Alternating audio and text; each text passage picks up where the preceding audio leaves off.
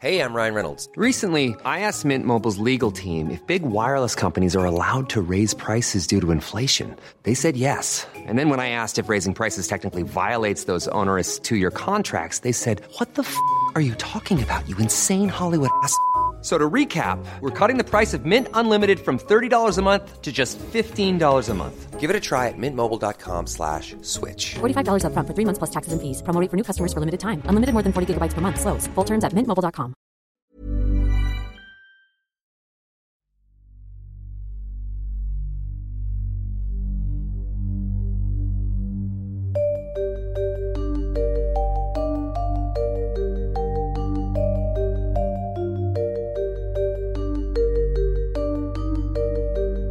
This is Intercepted.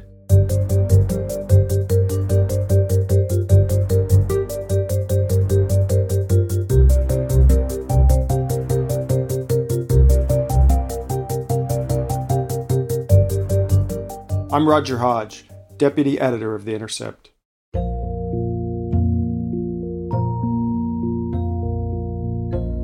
Under the Trump administration, we spent a lot of time reporting about how corrupt political appointees undercut the efforts of the EPA's dedicated scientists and regulators. Big changes at the EPA in the Trump administration. As a candidate, the president vowed to get rid of it in, quote, almost any form. We are stripping burdensome costs from the American economy at an unprecedented pace. And we are doing this while inspiring confidence in the American people that it is government going to work with them as opposed to against them. She and two other former EPA administrators under Republican presidents sounding the alarm over the Trump administration's approach to the environment and its denial of science. The Trump administration issued a gag order on the Environmental Protection Agency. The EPA was especially bad under Trump, but bad policy from the EPA was nothing new. For 51 years, since the EPA's founding, we've seen powerful corporations influence decisions at the agency, sacrificing the public's health and safety and poisoning the environment. And now, revelations from inside the agency are giving us an unprecedented view of how exactly that works. There are 5 whistleblowers who work or have worked in the Division of New Chemicals within EPA. That's Sharon Lerner, an investigative reporter with The Intercept. And they have shared with me information about pressure that they've been facing to characterize chemicals as safer than they actually are. For years, Sharon has been reporting on the EPA, exposing how powerful chemical companies exert influence on the agency. But these recent disclosures are allowing us to take a look behind the scenes at the nuts and bolts of how dangerous chemicals get approved. Sharon's new reporting focuses on 2 separate offices inside the EPA, one that regulates pesticides and one that regulates other chemicals, and shows how scientists are pressured by corporations to approve their products, despite the risks of cancer, birth defects, and other diseases. Just recently, Sharon was provided with a trove of documents, including audio recordings from inside the agency, showing how EPA managers were working to veto inconvenient warnings from scientists and to quickly approve new chemicals.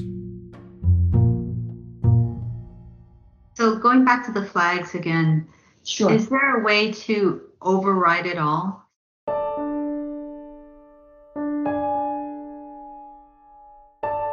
The audio I obtained is of a meeting that took place in November 2020 with an IT consultant who was helping the agency set up their internal systems for tracking chemicals. The ones that are like, I said I need your response, they can actually either override it or say, So in this meeting, what's happening is the IT consultant is trying to, make their internal systems work smoothly. And the manager is actually saying, can we have a system that allows us to dismiss the comments of our internal assessors on these particular cases? Say there are 9 open discussions, but then we suddenly had to expedite a case due to some hair on fire situation. Do we need 9 people to go in and close out these discussions for it to move forward? Or is there an all-powerful person like And come in and override everything. And they come up with this idea of a button, like a little computer button that will override their concerns. And if you still think that you want something that actually, when you say override everything, we turn everything to green, we can do that. It was really interesting for a number of reasons. One was that it addressed specifically what people in that division called hair on fire cases. These hair on fire situations are when a company reaches out to an elected official or directly to the agency, and they really ramp up the pressure to assess the chemical and to do it quickly. And you can see that in internal emails, they refer to hair on fire or sometimes HOF. And even within the Division of New Chemicals, they have a calendar with a rotating HOF or hair on fire duty, so a manager can make sure they oversee these particular cases. And it's very clear to the folks that I've been talking to that these efforts are being made at the behest of industry. Yes, we'd like a button or something, and then we'll assign whoever that person or persons may be to override everything. Okay, override meaning that this turns to green. Yes. Okay, perfect.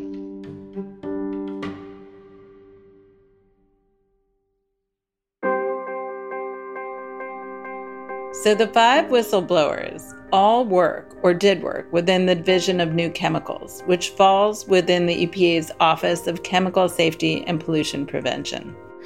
That office assesses existing chemicals and new chemicals. And then there's another part of the office that deals with pesticides. I'm one of the whistleblowers in the Office of Pollution Prevention and Toxics. That's Martin Phillips. He's a chemist and worked as a human health assessor in the New Chemicals Division. I've helped co-author with 3 others 2 congressional disclosures talking about manipulation of science in the New Chemicals program, as well as bullying and intimidation of staff and circumvention of worker safety protection. I have been working at the United States Environmental Protection Agency in the Office of Pollution Prevention and Toxics since February of 2019. And I am a chemist, and I'm also a DABT, which is a certified toxicologist. I am currently a human health assessor in the Office of Pollution Prevention and Toxics. And that's Sarah Gallagher. I've been in the office since May 2019. I'm a PhD chemist, and I've been working as a toxicologist at the EPA for the past 5 years. Sarah and I are here participating in this podcast, speaking as private citizens on matters of public concern.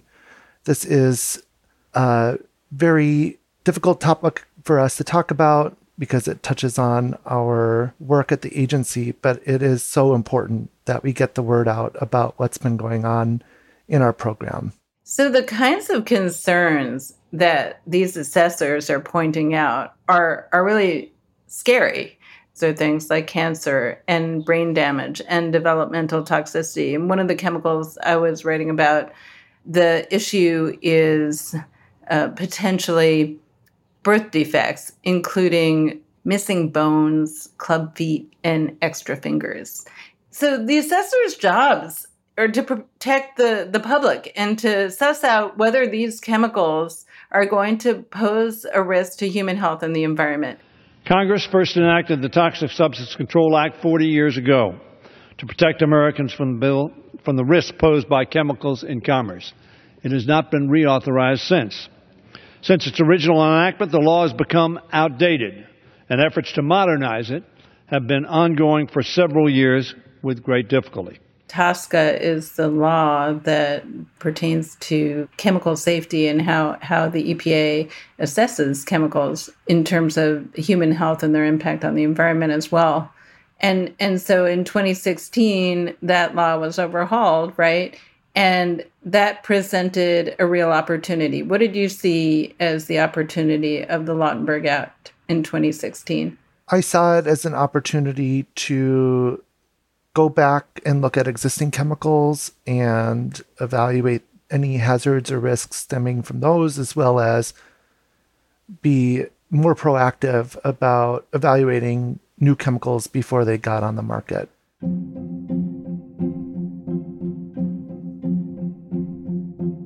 I had a real sense that someone who was important, like a person who is a member of Congress or a consultant for a company or their lawyer, had called the agency and complained that we had been taking too long on their case. It was mostly about the speed. They wanted to get them out as quickly as possible. The interference came later when we were in meetings with managers, and we did at times hear comments about the fact that the submitters would be upset with the cases. There was one time when I was in a meeting and we had proposed something that two managers didn't like, and they ended up telling us that they wouldn't defend us if the agency got complaints from the company, that we'd have to go to the meeting and defend it ourselves. And in that case, can you tell me a little bit about what your concerns were? What you had found and what you felt you didn't want to change? Why did you care so much? So we were concerned in that case with chemicals where if you expose a pregnant person or animal, if we're looking at an animal toxicity study, to a chemical, that there will be some sort of an adverse effect on the fetus. That might include malformations. So if you see people who have deformed limbs after they've been exposed to thalidomide, fetal loss, sometimes you see that they're deaths in utero. And we were just getting a lot of questions about all the choices we made. So you felt that there was reason for concern, and even though your superiors were telling you, well, don't worry about it, you felt as a trained scientist that your concerns were valid. Oh, I thought I had direct evidence. And so, in essence, years of training, right, had shown you how to assess this, and you had seen direct evidence of potential harm, and they were saying, change it. Yeah. And I said I wouldn't. I have read in the disclosure that you guys shared with me that you guys have heard managers in the division on their cell phones in direct contact with companies that submit these chemicals. And I'm wondering if you can say a little bit about how common it is to, how well connected you think managers in the division are to the companies that submit the chemicals. I can comment on the disparity. I saw many meetings. I was a participant in several meetings with representatives of the chemical industry, and never once did we meet with a citizen group, with a nonprofit, with any of those types of stakeholders. So it's not that I'm against meeting with stakeholders, but it needs to be fair and equal access. I was removed from the program in July 2020, but while I was there, we routinely were put down in front of our peers. We were being told that we were not good at our job, and I had heard from some colleagues that they really were impacted by what they saw, and it made them feel less confident or safe to speak out. We would be instructed to change, and also that people would change things at management's direction behind our back. So Martin and I would perform the toxicology assessment, and then someone would do the calculations with the exposure numbers to figure out if there were risks. And managers would tell those people to make certain changes. And since at times that manager might have a background in toxicology and their arguments might appear reasonable, people might make those changes. But then we were finding out about these changes after the fact, and we could give them 5 or 6 reasons why that was wrong. I would send messages sometimes explaining to colleagues, hey, you changed this. Why did you change this? This is wrong. Here's why. Here's a link to a journal article. And they just wouldn't respond. So it was a very unpleasant environment, and you could see it throughout our interactions. There are probably 80 people who work in the new chemicals program, but not everyone is interchangeable. We each have our own separate areas.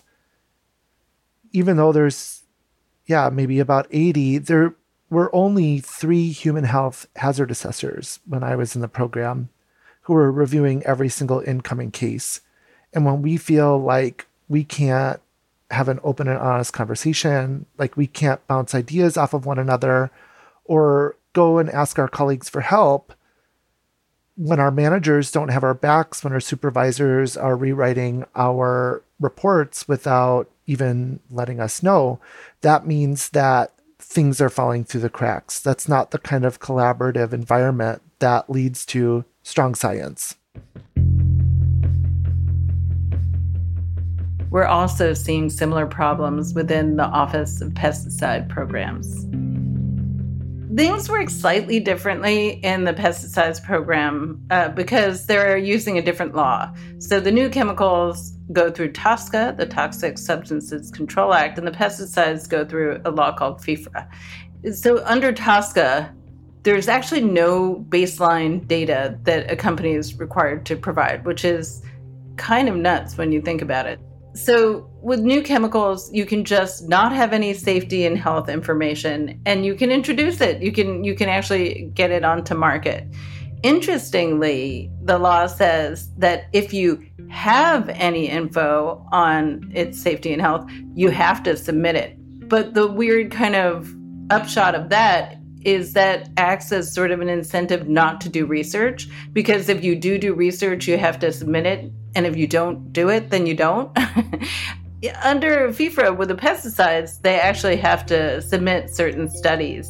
And similarly, what is similar between the two is that there is overwhelming pressure to pass these things with minimal restrictions and get them onto the market. And you have a lot of employees who work in both divisions, who go back and forth. And you have a lot of structural similarities. So a problem with both divisions is the revolving door, which is to say that a lot of people leave the agency and get jobs in industry, or come from industry and get jobs at the agency. With the pesticide program, I looked all the way back and found that going back to 1974, every single director of the Office of Pesticides that continued working after they left the agency in one way or another worked for the pesticide industry.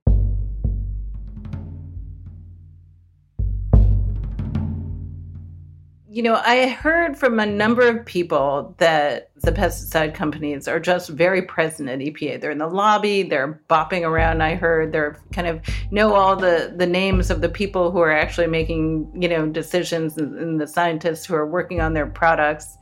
And I've heard that for the most part, they're very helpful and nice. But that is until you do something that pisses them off. And then I've also heard that, if you get on the wrong side, they will do all they can to get rid of you and to make sure that, you are taken off their products.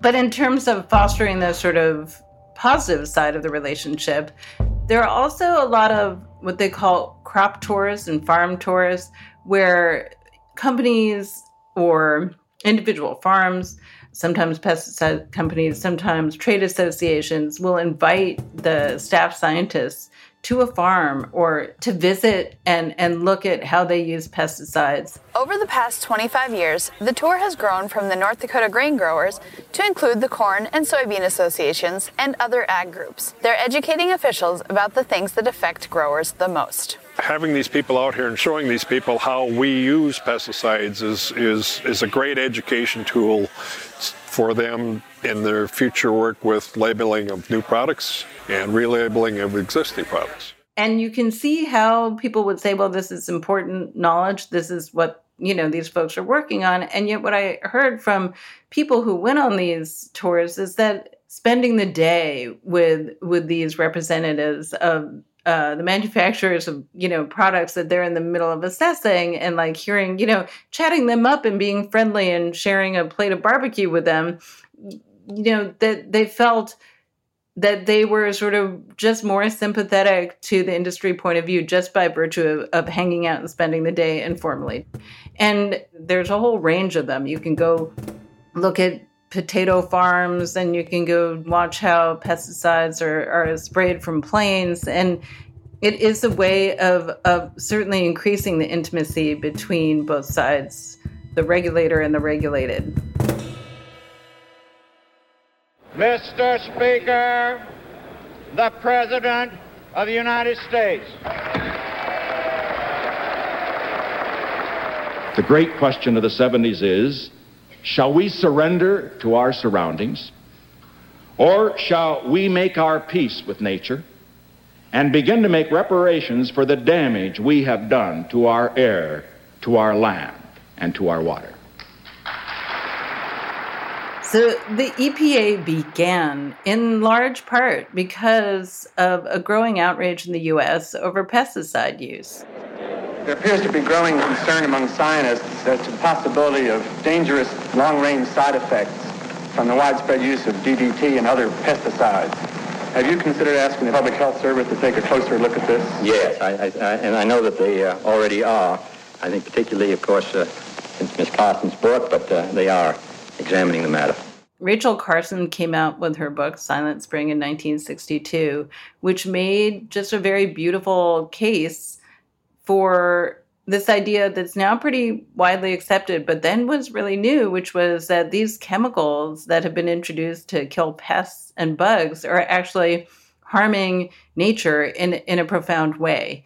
And the impact it had and the outrage it sparked on both sides of the aisle helped propel the Nixon administration, so a Republican, to found the EPA. And the first EPA administrator, Ruckelshaus, was very bold about saying that the EPA would challenge the industry influence in general and also in respect to pesticides. Under the statute, there are two different standards that we have to use in order to determine whether a pesticide should be suspended or whether it should be canceled. We are expediting the administrative review of all uses of DDT. So the EPA got off to a pretty good start and actually did ban a handful of the pesticides that Carson wrote about in her book. But that progress really began to slow. William Ruckelshaus, the first EPA administrator, was really the first to cut that path from the agency to working for companies that are regulated by the agencies. So he went back and forth a couple times. When he wasn't working at EPA, he also worked for Monsanto, for the American Paper Institute, for the waste management industry. So he is recognized still in many ways as a great administrator, and yet from the very beginning, you see this problem. So EPA was formed in 1970, and in the first decade, 12 pesticides were banned, and you see that number go down and down to the point where in the last decade, one was forcibly removed from the market. You have some companies that are voluntarily taking their products off the market, but for the most part, we have stopped forcing them to do so. And at the same time, the EPA's own numbers show that it is currently managing more than 16,000 pesticide products.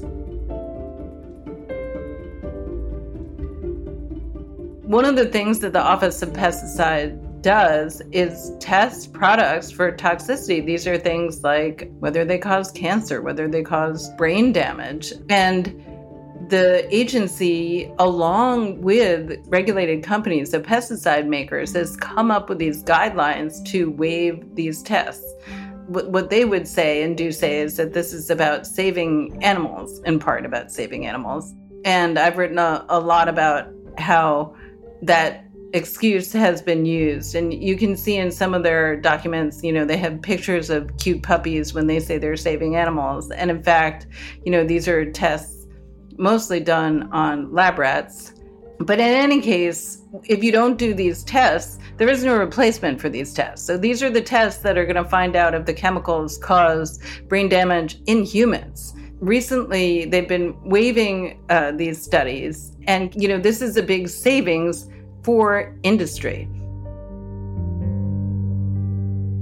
The Office of Pesticides program recently realized that they had waived 1,000 toxicity studies. So these are 1,000 studies that should have been, could have been done, and weren't.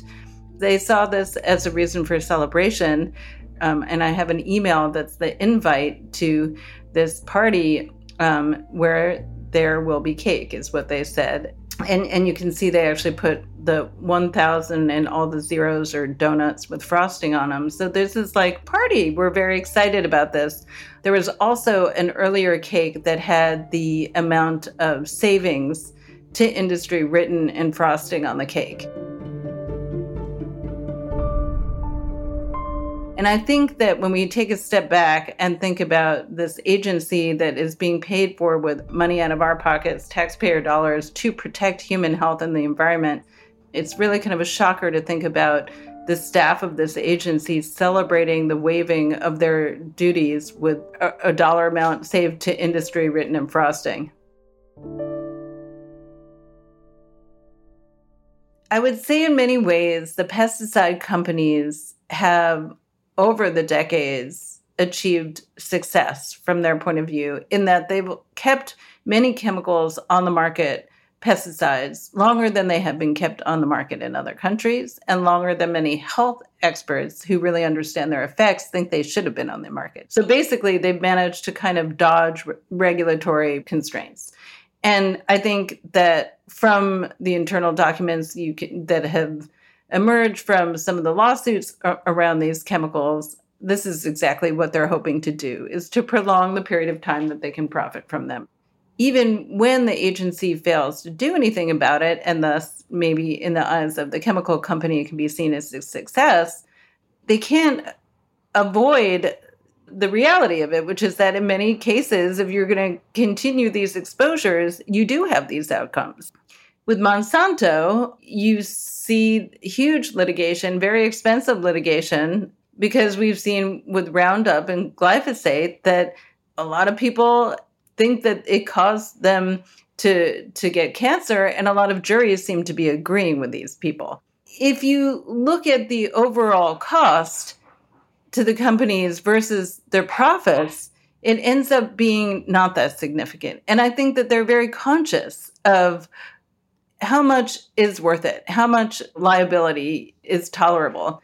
And even these huge settlements, it's still profitable to make, a lot of these chemicals. A California man dying of cancer just appeared in court claiming a popular weed killer made him sick. Dwayne Lee Johnson is suing Monsanto, blaming Roundup for giving him a form of cancer called non-Hodgkin's lymphoma. The 46-year-old blames his 2014 cancer diagnosis on Roundup's active ingredient, glyphosate. The amount that Monsanto spent defending glyphosate is easily more than the entire budget of the Office of Pesticide Programs. So you have this really well-intentioned group of federal employees that are to varying degrees trying to actually carry out the law that is supposed to protect us.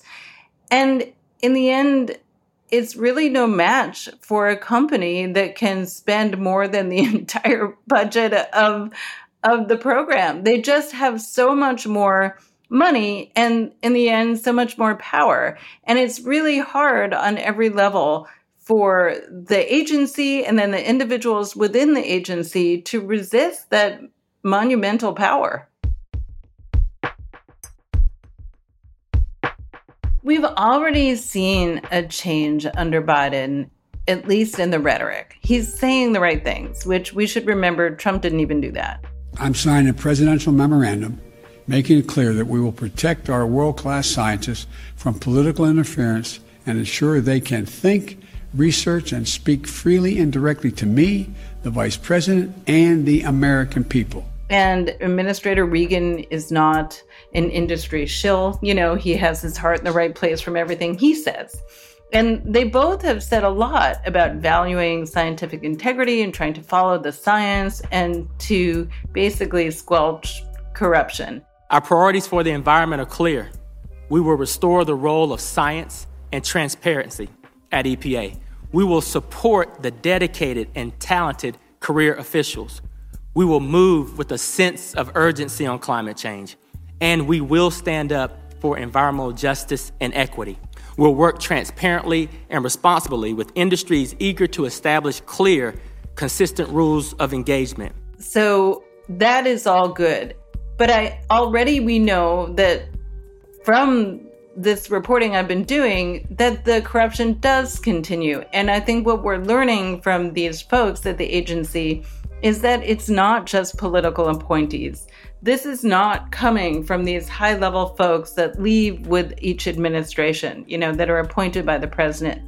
This is coming from career managers and folks within the agency who have been there a long time and have developed this really intimate connection with industry. And I think the Biden administration has said, again, that they're really interested in rooting out the corruption. But they've also said, Administrator Regan has been really clear that he wants to be forward-looking, that he wants to just not focus on punishment. And I think that's where they're going to run into some trouble.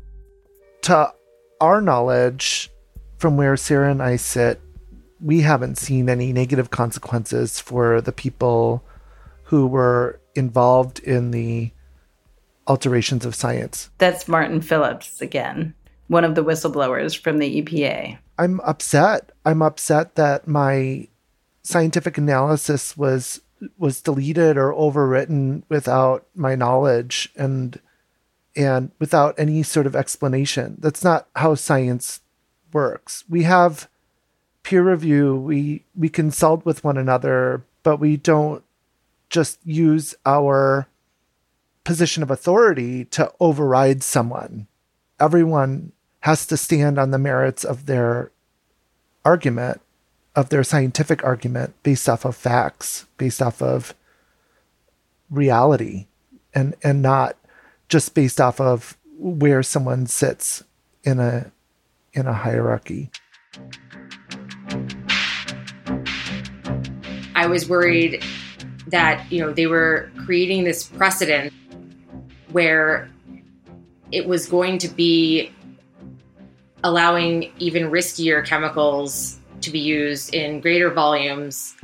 And I couldn't live with myself if I didn't say something. And it's not an easy thing to do, to come out here and be this public about it, but I'm too concerned about the health of the American people. A lot of these are going to have impacts on, lower income communities that end up living at the fence line of some of these factories, people who have pre-existing conditions or susceptibilities. And I just want to make sure that they are considered in our law. One of the reasons why I'm speaking out is because I think we can't just keep going along business as usual, pretending that these chemicals are not having cumulative adverse impacts on human health. We need to fundamentally reshape how we think about environmental protection in the 21st century. But we have to overcome that, and we're never going to overcome that as long as a small number of players use their positions of authority to just delete things that they find inconvenient.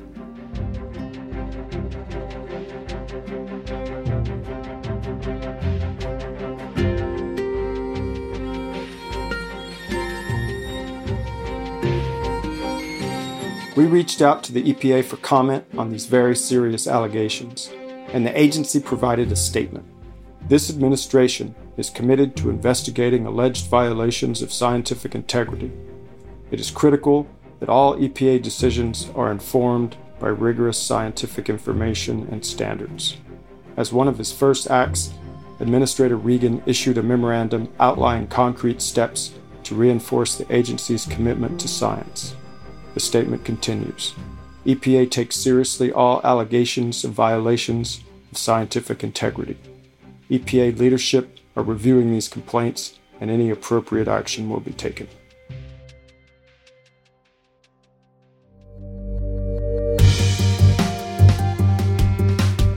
And that does it for this episode of Intercepted. You can follow Sharon's reporting at theintercept.com. Follow us on Twitter @Intercepted and on Instagram @Intercepted Podcast. Intercepted is a production of the First Look Institute and The Intercept. This episode was produced by Jose Olivares. Supervising producer is Laura Flynn. Betsy Reed is editor-in-chief of The Intercept, and Rick Kwan mixed our show. Our theme music, as always, was composed by DJ Spooky. Until next time, I'm Roger Hodge.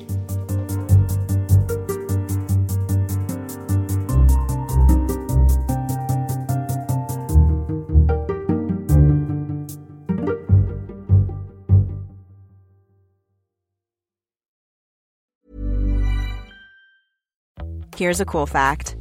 A crocodile can't stick out its tongue. Another cool fact, you can get short-term health insurance for a month or just under a year in some states. United Healthcare short-term insurance plans are designed for people who are between jobs, coming off their parents' plan, or turning a side hustle into a full-time gig. Underwritten by Golden Rule Insurance Company, they offer flexible, budget-friendly coverage with access to a nationwide network of doctors and hospitals. Get more cool facts about United Healthcare short-term plans at uh1.com. Cool fact, a crocodile can't stick out its tongue. Also, you can get health insurance for a month or just under a year in some states. United Healthcare short-term insurance plans, underwritten by Golden Rule Insurance Company, offer flexible, budget-friendly coverage for you. Learn more at uh1.com. Hey, it's Danny Pellegrino from Everything Iconic. Ready to upgrade your style game without blowing your budget? Check out Quince. They've got all the good stuff, shirts and polos, activewear, and fine leather goods, all at 50 to 80% less than other high-end brands. And the best part? They're all about safe, ethical, and responsible manufacturing. Get that luxury vibe without the luxury price tag. Hit up quince.com/upgrade for free shipping and 365-day returns on your next order. That's quince.com/upgrade. Ever catch yourself eating the same flavorless dinner 3 days in a row? Dreaming of something better? Well, HelloFresh is your guilt-free dream come true, baby. It's me, Keke Palmer. Let's wake up those taste buds with hot, juicy pecan-crusted chicken or garlic butter shrimp scampi. HelloFresh. Stop dreaming of all the delicious possibilities and dig in at HelloFresh.com. Let's get this dinner party started. When you need mealtime inspiration, it's worth shopping Kroger, where you'll find over 30,000 mouth-watering choices that excite your inner foodie. And no matter what tasty choice you make, you'll enjoy our everyday low prices, plus extra ways to save, like digital coupons worth over $600 each week. You can also save up to $1 off per gallon at the pump with fuel points. More savings and more inspiring flavors make shopping Kroger worth it every time. Kroger, fresh for everyone. Fuel restrictions apply.